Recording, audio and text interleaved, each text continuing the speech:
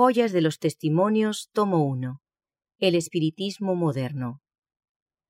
Se me indicó que el pasaje de Colosenses capítulo 2, verso 8, se aplicaba especialmente al espiritismo moderno. Mirad que ninguno os engañe por filosofías y vanas sutilezas, según las tradiciones de los hombres, conforme a los elementos del mundo, y no según Cristo. Me fue mostrado que miles de personas afectadas por la filosofía de la frenología y el magnetismo animal han sido impulsadas a la incredulidad. Si la mente se encamina en esa dirección, es casi seguro que perderá su equilibrio y quedará dominada por un demonio. Vanas sutilezas llenan la mente de los pobres mortales. Se creen poseedores de un poder capaz de realizar grandes obras y no sienten la necesidad de un poder superior. Sus principios y su fe son conforme a los elementos del mundo y no según Cristo. Jesús no les ha enseñado esta filosofía. Nada de esta índole puede hallarse en sus enseñanzas. Él no dirigió la mente de los pobres mortales a sí mismos, como si poseyesen algún poder. Siempre la dirigía hacia Dios, el Creador del universo, como fuente de su fortaleza y sabiduría. En el versículo 18 se da una amonestación especial. Nadie os prive de vuestro premio, afectando humildad y culto a los ángeles, metiéndose en lo que no ha visto, vanamente hinchado en el sentido de su propia carne. Los que enseñan el espiritismo se presentan en forma agradable y seductora para engañaros, y si escucháis sus fábulas, quedaréis entrampados por el enemigo de la justicia y perderéis ciertamente vuestra recompensa. Una vez que os haya vencido la influencia fascinadora del gran engañador, estaréis envenenados y su influencia mortífera adulterará y destruirá vuestra fe en que Cristo es el Hijo de Dios, y dejaréis de fiar en los méritos de su sangre. Los que son seducidos por esta filosofía se ven privados de su recompensa por los engaños de Satanás. Fían en sus propios méritos, ejercen una humildad voluntaria y aún están dispuestos a hacer sacrificios y degradarse, entregando su intelecto a una creencia sumamente insensata y aceptando las ideas más absurdas por intermedio de seres que para ellos son sus amigos difuntos. Satanás ha enceguecido de tal manera sus ojos y pervertido su juicio que no perciben el mal y siguen las instrucciones de los supuestos amigos difuntos que aseveran ser ahora ángeles de una esfera superior. Satanás ha escogido un engaño eficaz y fascinador, bien calculado para ganar la simpatía de aquellos que han depositado sus seres amados en la tumba. Los malos ángeles asumen la forma de estos amados y relatan incidentes relacionados con su vida y ejecutan acciones que sus amigos ejecutaban mientras vivían. De esta manera engañan a los parientes de los muertos y los inducen a creer que sus deudos difuntos son ángeles que se ciernen sobre ellos y se comunican con ellos. Se les tributa cierta adoración idólatra y lo que ellos digan tienen sobre esos parientes mayor influencia que la palabra de Dios. Es aventurarse en el terreno de Satanás. Estos malos ángeles, que aseveran ser deudos muertos, rechazarán la palabra de Dios como cuentos ociosos, o si les conviene, elegirán las partes vitales que testifican de Cristo y señalan el camino hacia el cielo, y cambiarán los claros acertos de la palabra de Dios, a fin de hacerlos concordar con su propia naturaleza corrupta y arruinar las almas. Si prestan la debida atención a la palabra de Dios, todos pueden convencerse de que se trata de un engaño destructor del alma. La palabra de Dios declara en términos positivos que los muertos nada saben, porque los que viven saben que han de morir, mas los muertos nada saben, ni tienen más paga, porque su memoria es puesta en olvido. También su amor, y su odio, y su envidia, feneció ya, ni tiene ya más parte en el siglo, en todo lo que se hace debajo del sol. Los mortales seducidos están adorando a los malos ángeles, creyendo que son los espíritus de sus deudos difuntos. La palabra de Dios declara expresamente que los muertos ya no tienen parte en nada de lo que se hace debajo del sol. Los espiritistas dicen que los muertos saben todo lo que se hace debajo del sol, que se comunican con sus amigos de la tierra, que les dan valiosa información y ejecutan prodigios. No alabarán los muertos, ni cuantos descienden al silencio.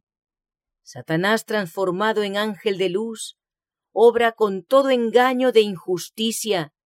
El que pudo arrebatar al Hijo de Dios, cuando fue hecho poco inferior a los ángeles, y colocarlo sobre el pináculo del templo, y llevarlo a la cumbre de una montaña altísima, para presentarle los reinos del mundo, puede ejercer su poder sobre la familia humana, que en fuerza y sabiduría es muy inferior al Hijo de Dios, aun después que él hubo asumido la naturaleza humana. En esta era de degeneración, Satanás domina a los que se apartan de lo recto y se aventuran sobre su terreno. Ejercita su poder sobre los tales en forma alarmante. Me fueron señaladas estas palabras: metiéndose en lo que no ha visto, vanamente hinchado en el sentido de su propia carne. Se me ha mostrado que algunos satisfacen su curiosidad y juegan con el diablo.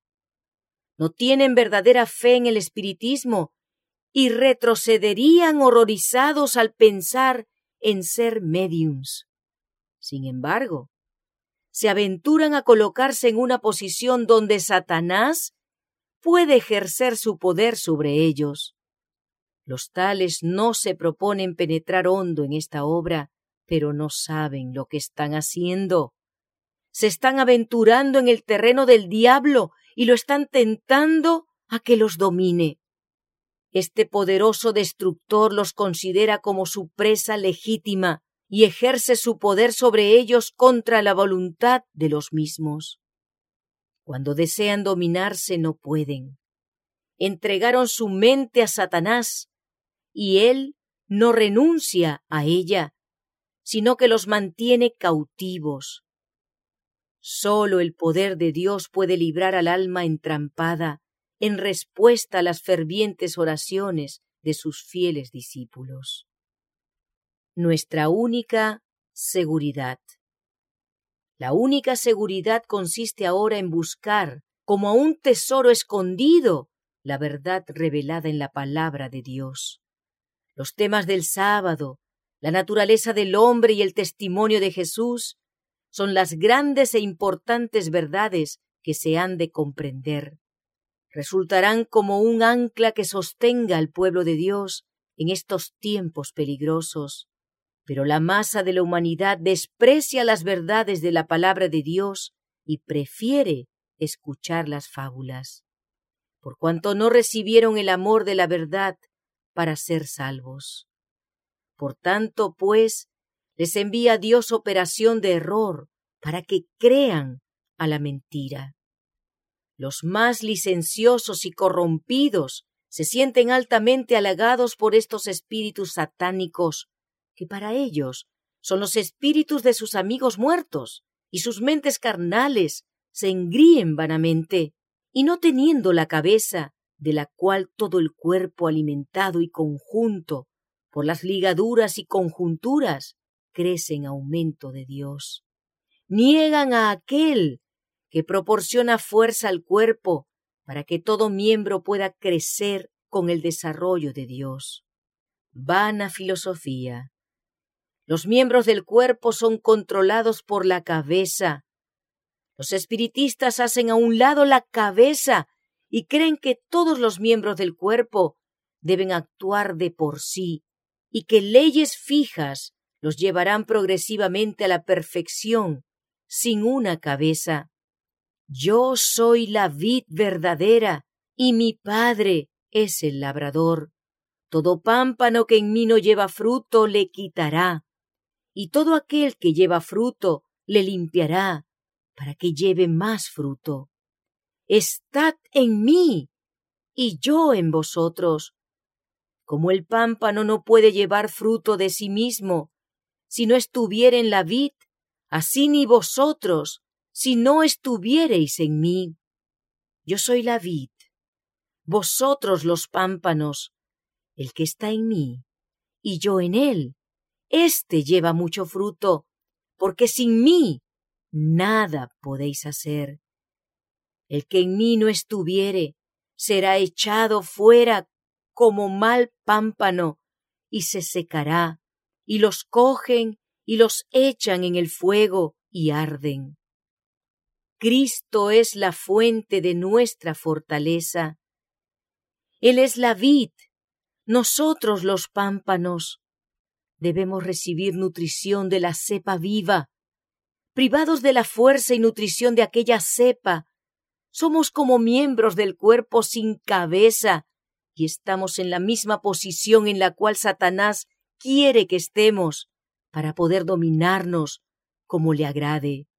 Él obra con todo engaño de iniquidad en los que perecen, por cuanto no recibieron el amor de la verdad para ser salvos. Por lo tanto, pues, les envía Dios operación de error para que crean a la mentira. El espiritismo es una mentira. Se basa en la gran mentira original. No moriréis. Miles cortan la cabeza y el resultado es que los miembros actúan sin Jesús como cabeza y otro guía al cuerpo. Satanás los domina. Ceden a Satanás. Me fue mostrado que Satanás no puede dominar la mente a menos que ésta le sea entregada. Los que se apartan de lo recto están en grave peligro ahora. Se separan de Dios y del cuidado vigilante de sus ángeles, y Satanás, siempre listo para destruir las almas, empieza a presentarles sus engaños.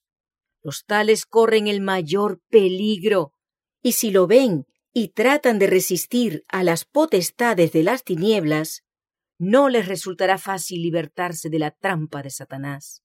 Se han aventurado en el terreno de Satanás y él los declara suyos. No vacilará en empeñar todas sus energías y llamar en su ayuda a toda su hueste maligna para arrancar a un solo ser humano de las manos de Cristo. Los que han tentado al diablo a que los tiente tendrán que hacer esfuerzos desesperados para librarse de su poder. Pero cuando empiecen a trabajar, entonces los ángeles de Dios, a quienes han agraviado, acudirán en su auxilio. Satanás y sus ángeles no están dispuestos a perder su presa. Contienden y pelean con los santos ángeles y el conflicto es intenso. Pero si los que han errado continúan orando y con profunda humildad confiesan sus yerros, los ángeles que son poderosos en fortaleza prevalecerán y los arrebatarán del poder de los ángeles malos. Al levantarse el telón y mostrárseme la corrupción de esta época, mi corazón se condolió y mi espíritu casi desmayó dentro de mí. Vi que los habitantes de la tierra estaban llenando la copa de su iniquidad. La ira de Dios está encendida y no se apagará hasta que los pecadores estén destruidos sobre la tierra. Satanás es el enemigo personal de Cristo. Es el que origina y encabeza toda especie de rebelión en el cielo y en la tierra. Su ira aumenta.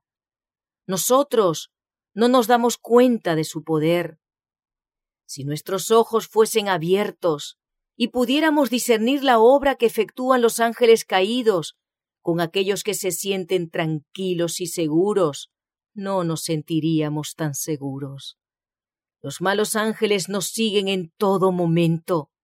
Es lógico que los hombres malos estén dispuestos a obrar como les sugiere Satanás, pero mientras que nuestra mente no está en guardia contra sus agentes invisibles. Ellos asumen nuevas posiciones y obran maravillas y milagros ante nuestros ojos. Estamos preparados para resistirles por la palabra de Dios, la única arma que podemos usar con éxito. Algunos estarán tentados a recibir estos prodigios como provenientes de Dios. Habrá enfermos que sanarán delante de nosotros. Se realizarán milagros ante nuestra vista. ¿Estamos preparados para la prueba que nos aguarda cuando se manifiesten más plenamente los milagros mentirosos de Satanás? ¿No serán entrampadas y apresadas nuestras almas? Al apartarse de los claros preceptos y mandamientos de Dios y al prestar oídos a las fábulas, la mente de muchos se está preparando para aceptar estos prodigios mentirosos. Todos debemos procurar armarnos ahora para la contienda en la cual pronto deberemos empeñarnos. La fe en la palabra de Dios, estudiada con oración y puesta en práctica, será nuestro escudo contra el poder de Satanás y nos hará vencedores por la sangre de Cristo.